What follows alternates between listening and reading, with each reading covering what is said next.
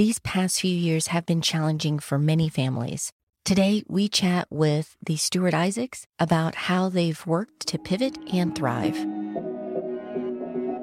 Welcome to Simplify and Enjoy, the podcast and community focused on helping families have less stress and more options through minimalism and financial independence.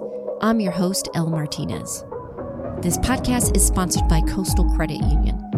Coastal's mission is to help you live a better life by offering you a better way to bank.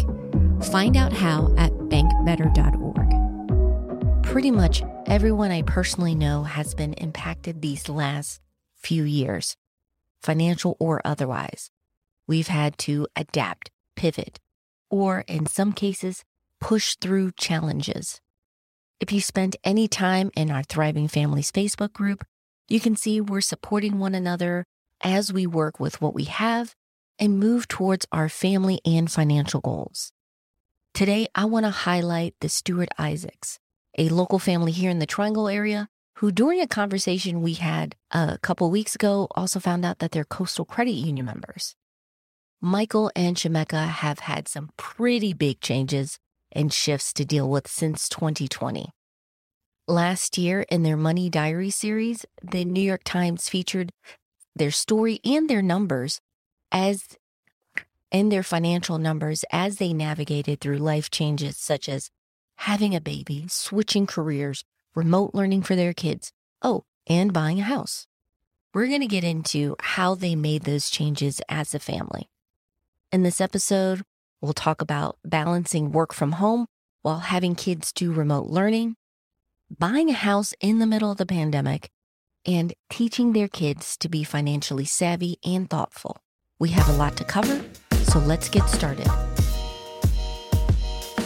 can't believe I'm saying this. This is 2 years since the pandemic started. And I don't know anyone who hasn't been affected in some way, shape, or form. I saw your incredible story in the New York Times. Yes. Going through the pandemic was an interesting time period. So to have that opportunity to be a part of, I guess, New York Times version of history, in motion, yeah, to represent people who were, finding ways to survive in the pandemic was definitely an honor, but it definitely was telling to learn so much. Right. Yeah. Absolutely. It really helped us be more accountable in the midst of crisis and to lean into that a whole lot more. Yeah, I can't even imagine. I've, done some news piece, but to feel comfortable enough to share your numbers. Cause I know finances and family, people are very private about that, but you were very open. And something that stuck out to me was not just the resilience, but it came across like you guys were a team. You were really leaning into that with your kids, being there for them, balancing, work. You have 4 kids in remote learning at that time. Different ages. You had a new baby, yes. Job changes, and then buying a house, and a toddler, and buying a house. That is amazing that you guys are coming out stronger. So, if you don't mind, could you go through the timeline of what came first? And because did your baby arrive right before COVID or around then? How did that work? Well, if we start the timeline right before COVID kind of began to creep across the U.S., we feel like we were just ahead of it when things started shutting down. We were still traveling. I was still very much pregnant, due in June. We were in the Capitol having senator meetings in March, right before they started breaking down. It was like we have a pulse of things were coming, they were being a little bit more careful up there, but it hadn't hit very strong then. We were in DC shaking hands with senators in the midst of while a pandemic was so keeping up and closing things down along the way. Yeah. Wow. It's essentially having a small business, building our consulting firm. I was recently laid off from my job because my department closed. So we were making a transition, felt the momentum of the work supported by Shemeka's consulting firm. Then all of a sudden, the whole world falls apart. And we were already looking for a house. We were already preparing to, the family, because we knew the new baby was coming, then the worst crisis that any of us have ever experienced, and we're still experiencing, had started to happen. We had to, as an unfortunate word, the people say pivot all the time. Yeah. We had to balance. We had to balance each other. I think that's what a lot of what our story reflects, is that we saw the need to support one another. Shemeka supporting our family in regards to me transitioning my income, and then being able to come in and support her to keep us supported, even though we're going through the roughest time. My background's in sales and marketing, and Shemeka is just one of the most amazing leaders and coaches. So us kind of building each other up, and then balancing the kids. I always call myself daddy daycare sometimes. We had to do what we had to do just to keep things moving. And we were just fortunate to have each other and the opportunities from the different, organizations we work with. We were just grateful that everyone was being nimble and flexible, and we found our opportunities. Yeah, that's amazing. You touched on a lot of things, but something I want to go back to and highlight is the realities of running a business, like working period. That was a big transition for a lot of people. I know my husband works from an office, switched to remote. I'm an entrepreneur myself, so I understand like it is a lot to juggle, because you're wearing a lot of different hats, and you have 4 kids remote learning, and they each have their own needs. How did you balance that? Because like I kind of shifted. I don't know if you guys did this, like a swing shift. So I would do a lot of work early in the morning before they would, wake up. And then in the evening, whatever had to get done that day got done. How did you guys handle that? We found whatever corner we could, because having students at 4 different schools, having to participate in those classes, they needed quiet space. And I'm doing leadership coaching. I needed quiet space too. So we all gave each other grace, and we knew that in this case, balance needed to be fluid. We needed to be flexible. So if it was having a meeting on the stairs in a corner to get a moment of quiet, we did it.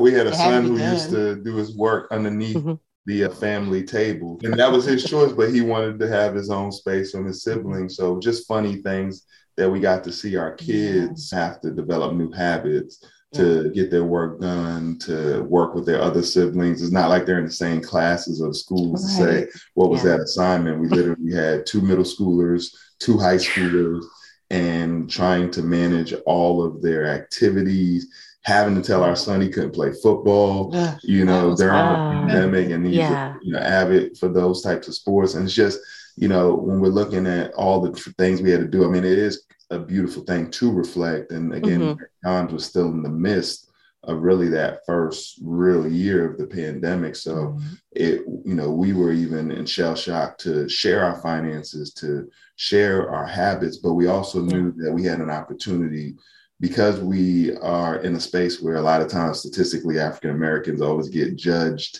in regards to financing. We wanted to set an example. And that was always our priority as a family overall. So the pandemic just allowed for us to know, at worst case scenario, our work together planning, Shemeka's super scheduling, because I can't tell you, man, I must admit, we can just do things at the whims, but because she loves the schedule, that changed my life, and it really helped us in this pandemic, is having really strict schedules that we disciplined ourselves to.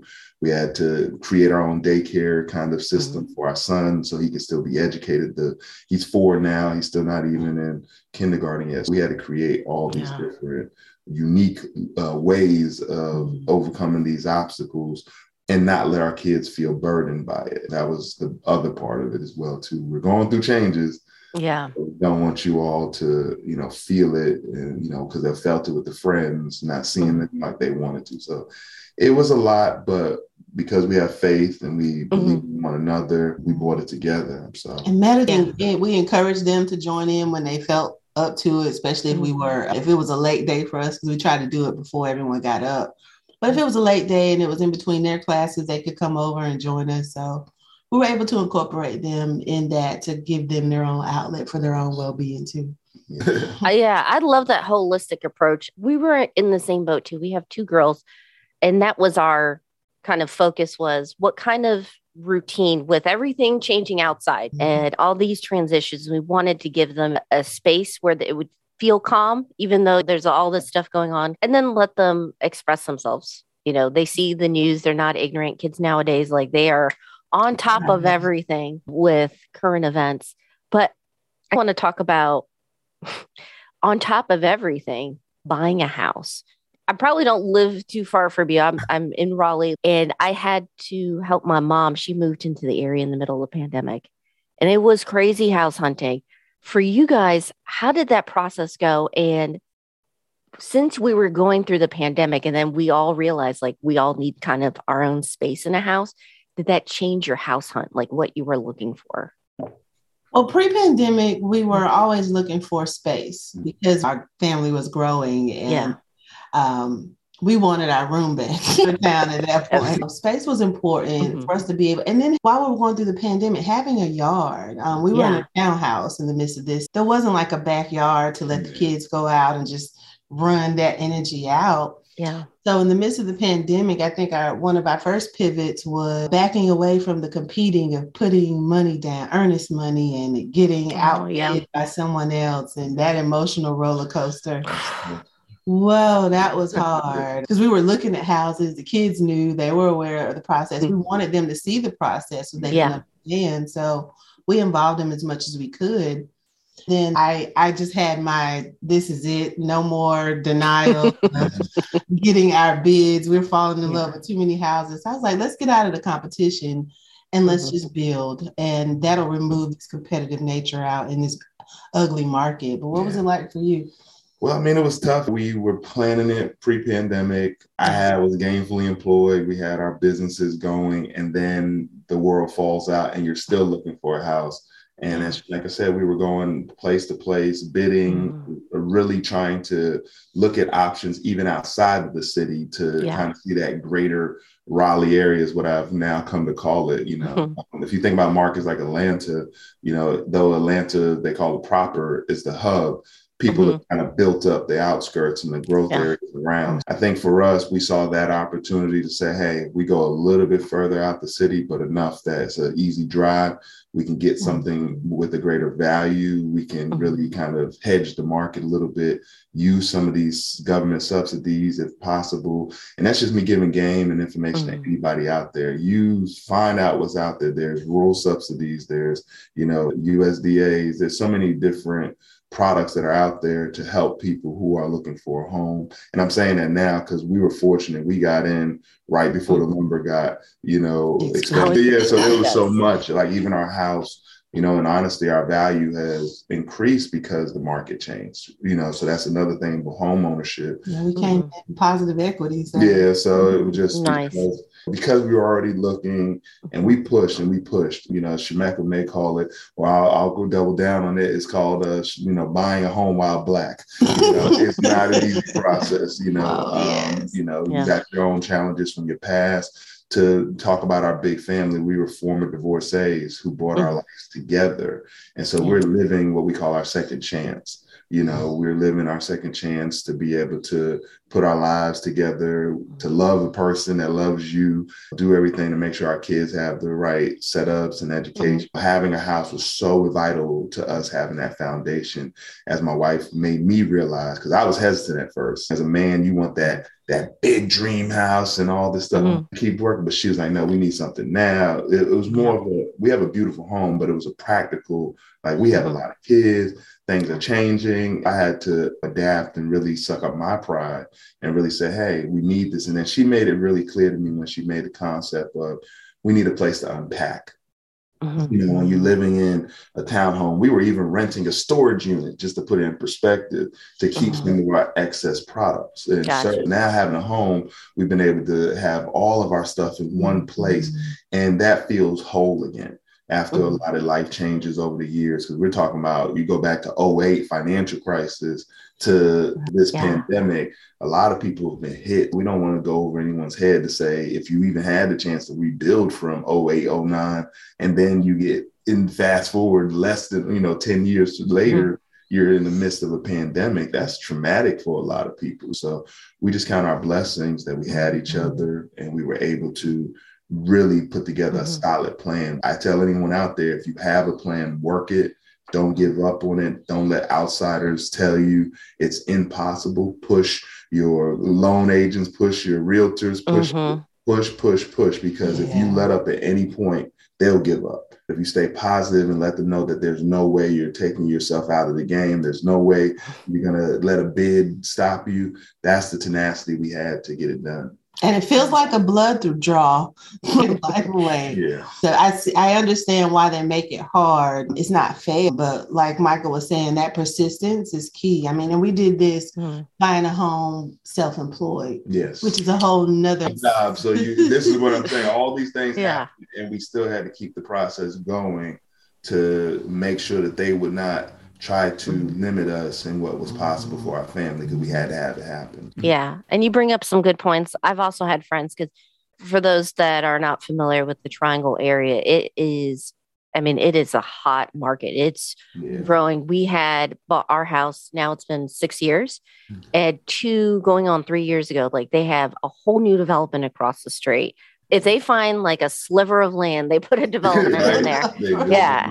So the prices shift and jump, but you do have to look at all your, programs that are available. I've had friends, like you mentioned, the USDA rural, because people think, oh no, it's completely out in the middle of nowhere. But many times it's just over the line. So like on the map, it says rural, but you're still within those city limits. I know first time home buyers, like there's programs out there.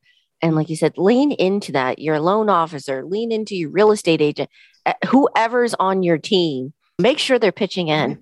Mission, make them your friend. We did everything. I mean, we had a phenomenal realtor. I mean, they would gift us a lot, just really kept us, even when we weren't getting the bids we wanted, they would still stay with us. Yeah, he's such a motivator. He was a wonderful gentleman. We were very grateful to our friend Bobby. He knows who he is. But hopefully, like I said, whether it's him or any other great realtors out there, he was an asset to us to really kind of give us the information we needed, guided us, took us to places where he was able to get other clients approved and really help them through the process. So again, yes, your team is very important. Most of the time you don't think about that when you're married or trying to buy a home, that you still need a team to complete the process, and even down to your closing. Make sure you have a lawyer involved. We did it ourselves. We have our own legal kind of mindsets, but at the same time, after reviewing the paper, for those who may not be financially savvy or you understand legal terms, definitely have someone who that understands those things to review the paperwork you're signing, because they were, closing people. It was just like, wow, you're charging me fees. And so this was the part where we hope there wasn't any, we wouldn't call it discrimination more than we would say it was a new normal that people have to get used to, that home ownership comes in new complexions and it comes with different ways of lifestyle choices in terms of how you employ yourself and how you pay yourself. So I think we had to teach our mortgage professional lesson in terms of the new world. And that's to all the people out there, creators, all those people who are having incomes come in unconventional ways. No one tells you that may give you trouble doing conventional things. So we need to make sure that people are aware of that. And through our trials, we were able to kind of capture that opportunity, because we literally were doing the interview with the New York Times in the middle of the paper. Wow. While the kids are in class, while we're trying to keep our business going. Oh, yeah. And while, let me step over here. This lady was writing her first book, author now, and all of that came out at the same time. New York Times, I bought that for you too. I remember that when it came in. Yeah. And it focused, the reason I like it so much because it had the receipt. It was about, it's funny, in colloquial talk, they'll say, keep receipts on things. Well, I tell people in life, keep your receipts from the grocery store, from the mechanic, from anything you do, so you can start to pattern yourself and pay attention to the habits that we all collectively have. I think that was the biggest thing about this process. And it's now actually permeated into our work now that we see a greater opportunity for what we learned with New York Times in this money diary process. A lot of the work we do with our organization, our consulting firm, I Am Brilliant, we're helping organizations as well as individuals, families, to really figure out not only their financing, but their mental health and other things that can be obstacles sometimes to our journey. But we're helping people find a better narrative so that journey ends with them finding victory. Yeah, we're definitely, as with the community, we've had these conversations where there's the numbers part of it, but there's a lot of habits, mindsets that we pick up, whether good or bad, from our parents. Either we're copying them or running away from that, to protecting ourselves. But until we can at least have those honest conversations about why we do what we do, it's really hard to hit those goals that a lot of families have for themselves. I do want to talk about habits real quick, because I was looking at the numbers. This is personal finance. We talk about your savings rate. You guys did a really good job with that. Prioritize saving in this case because we had so many dynamics going on with wanting to have a comfortable down payment, wanting to make sure we had things covered and things that weren't included. We knew we had to come right in. So for us, fencing a yard and having a budget for that was important. It didn't come with the house, but we had to be prepared for that. And also having contingency plans because we didn't know what was coming down the pipeline. A lot of my speaking engagements and traveling was cut down. So there was a pivot even in my business model because I wasn't doing on location things. So readjusting how we were living, how we were saving our money and prioritizing that was very important to create and build a stronger cushion with the big milestones we were hitting with the new baby and a new home. Yeah, but that was amazing. I was looking at the numbers, like that's a great savings rate. But something else I noticed was you guys are very giving focused. Like that is a part of your budget, charitable giving to family. I wanted to talk a little bit about that as a priority. You mentioned including your kids with the house hunt, letting them know. What conversations have you had with them, like family finances, things like this is why we give and how much we give because it matters? For me, my background is, I start with my family myself. My family were immigrants in America. So my mother's from Sierra Leone, my father's from Jamaica. Growing up, my principles in terms of finance was different because everything was about finding that career, finding that great job. For me, growing up in America, I took a different pivot trying to go after entrepreneurship, which is a no-no. But I started young. That modeling for me and starting young in entrepreneurship is something we start with our children. Mm-hmm. Financially, we teach them the bare principles of how to make money. So we're very cognitive to let them be aware of the bills we pay, as any family, exactly how much it goes out. So we make sure that financially, economically are aware. We don't sit there and say, here's our bank account balance, but we do let them know that everything does cost money. And the time we're spending to work is the time we're using to create that income so we can spend money. We make sure they understand the cause and effect of working creates income, and then income gets spent whenever you're doing the normal things. And that in itself can't be overspent to then lose money that you can't do more bigger things. I think our work affords us the opportunity with our clients that we get to travel. Exposure is very important to us for our children. We growing up, we both didn't necessarily have that level of travel and exposure. Our parents did the best they could for us. So we took the foundation our family gave us and we built from that. We're teaching our kids to build from the foundation we're creating so that hopefully they can build. I think that's what everyone ultimately wants, as we call generational legacy wealth to grow. So we learned lessons, and the lessons we're learning, instead of waiting for our kids to turn 23 or 25 before we teach them, we teach them at 13. That way, by the time they're 23, they're able to make sound decisions. We have our kids doing DJ work. We have our kids selling T-shirts, candy. Have raised them as a norm in their own giving and how they engage community. My son started at a very early age with Miles Missions. Miles is their last name.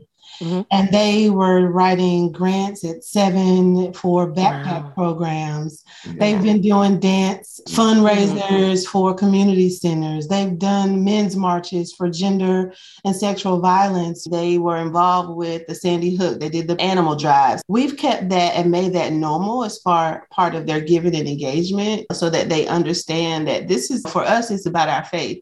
Giving gives more room for us to receive. We did that around their birthdays. Oh, you want towards your birthday? Well, it's time to gift your other one to someone else. So having that as a practice is something that's been very important in raising our kids. Now that they've gotten older, now they want to make their own money. We've been talking to them about entrepreneurship. So from DJing to, we have an artist, that sells her artwork.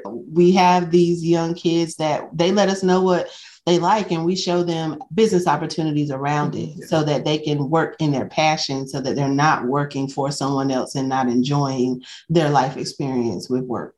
Yes, and we just show by example. So they see us out there. They see us having to hold up the book and say, hey, you want to buy a book? But they also seen the behind the scenes, which is like the time that you had to put to craft that book and editing. I wrote a book, so I get like, it's not an easy process. It really like it pulls from you. They see both sides. And I love that, the work and the reward with that. Yeah. I know we just scratched the surface. So if anyone listening or watching this interview wants to learn more about the work you guys are doing, want to get involved and reach out to you, what's the best way they can? Well, I would say the first beacon for both of our organizations is our website, IamBrilliant.org. That will give you a lot of information about our joint effort, which is what we do a lot about mindset development, leadership development, community development. That's what I Am Brilliant facilitates. If you're like us, you probably have quite a number of accounts between the two of you, including your old 401ks. It can be difficult to stay on top of everything, especially when your old employer switches providers, which is what happened with my husband. Here's where our sponsor, Capitalize, can help. Capitalize helps you find and roll over an old 401k into an IRA of your choice for free. They handle the entire process. And yes, that includes calling your old employer or the 401k provider on your behalf. If you're ready to make managing your old 401ks much easier, find out more at simplifyandenjoy.com/capitalize. Before we wrap up, I'd like to go over a few key takeaways from my chat with the Stewart Isaacs. This was tough because they touched on so many great topics. The first one I appreciated was lean on the people around you. I enjoyed speaking with Michael and Shemeka and seeing the teamwork they put in with raising their kids, handling work and the finances was fantastic. Consistent communication is key with defining and adjusting your goals and budget. And second, don't be afraid to use any relevant resources available. Especially in this situation where they were talking about buying a house, seeing what programs were available to them was a huge help. And it's something that all of us should consider as we're working towards our family and financial goals. Are there any resources or programs that we qualify for that can help us achieve our goals? That means we have to educate ourselves about the opportunities that are out there, but this investment of time can be well worth it. Finally, include your children in the process. No, they don't have to know all the details, especially if they're young. However, letting them see the numbers and the steps involved can teach them to appreciate what they have and prepare them for the future because this is not something unfamiliar. They've had that experience growing up.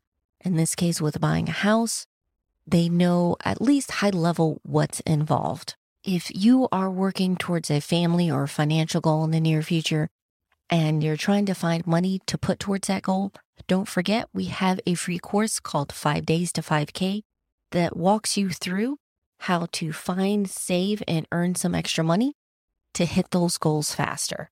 It's a week-long email course, so it gets sent to you and you can take it step by step on your own schedule. Just go to simplifyandenjoy.com/5K. Special thanks to Shemeka and Michael for being a part of this episode. If you want to learn more about them and the work they're doing, please check them out at I Am Brilliant.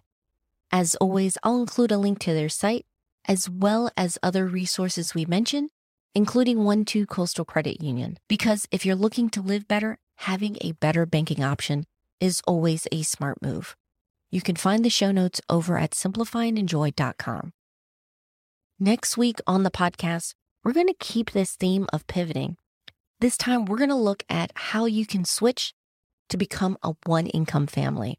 For some families, it's needed as they are preparing to have kids, launch a business, go back to school for a career change, or whatever they have planned.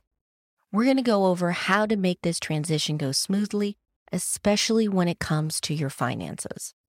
So if you don't want to miss out on that episode, make sure you're subscribed. We're on iTunes, Spotify, Audible, wherever you get your podcasts.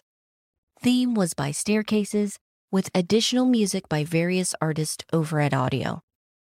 Finally, and most importantly, I want to thank you, not just for listening, but for being a part of the community. I hope you have a wonderful week. Take care.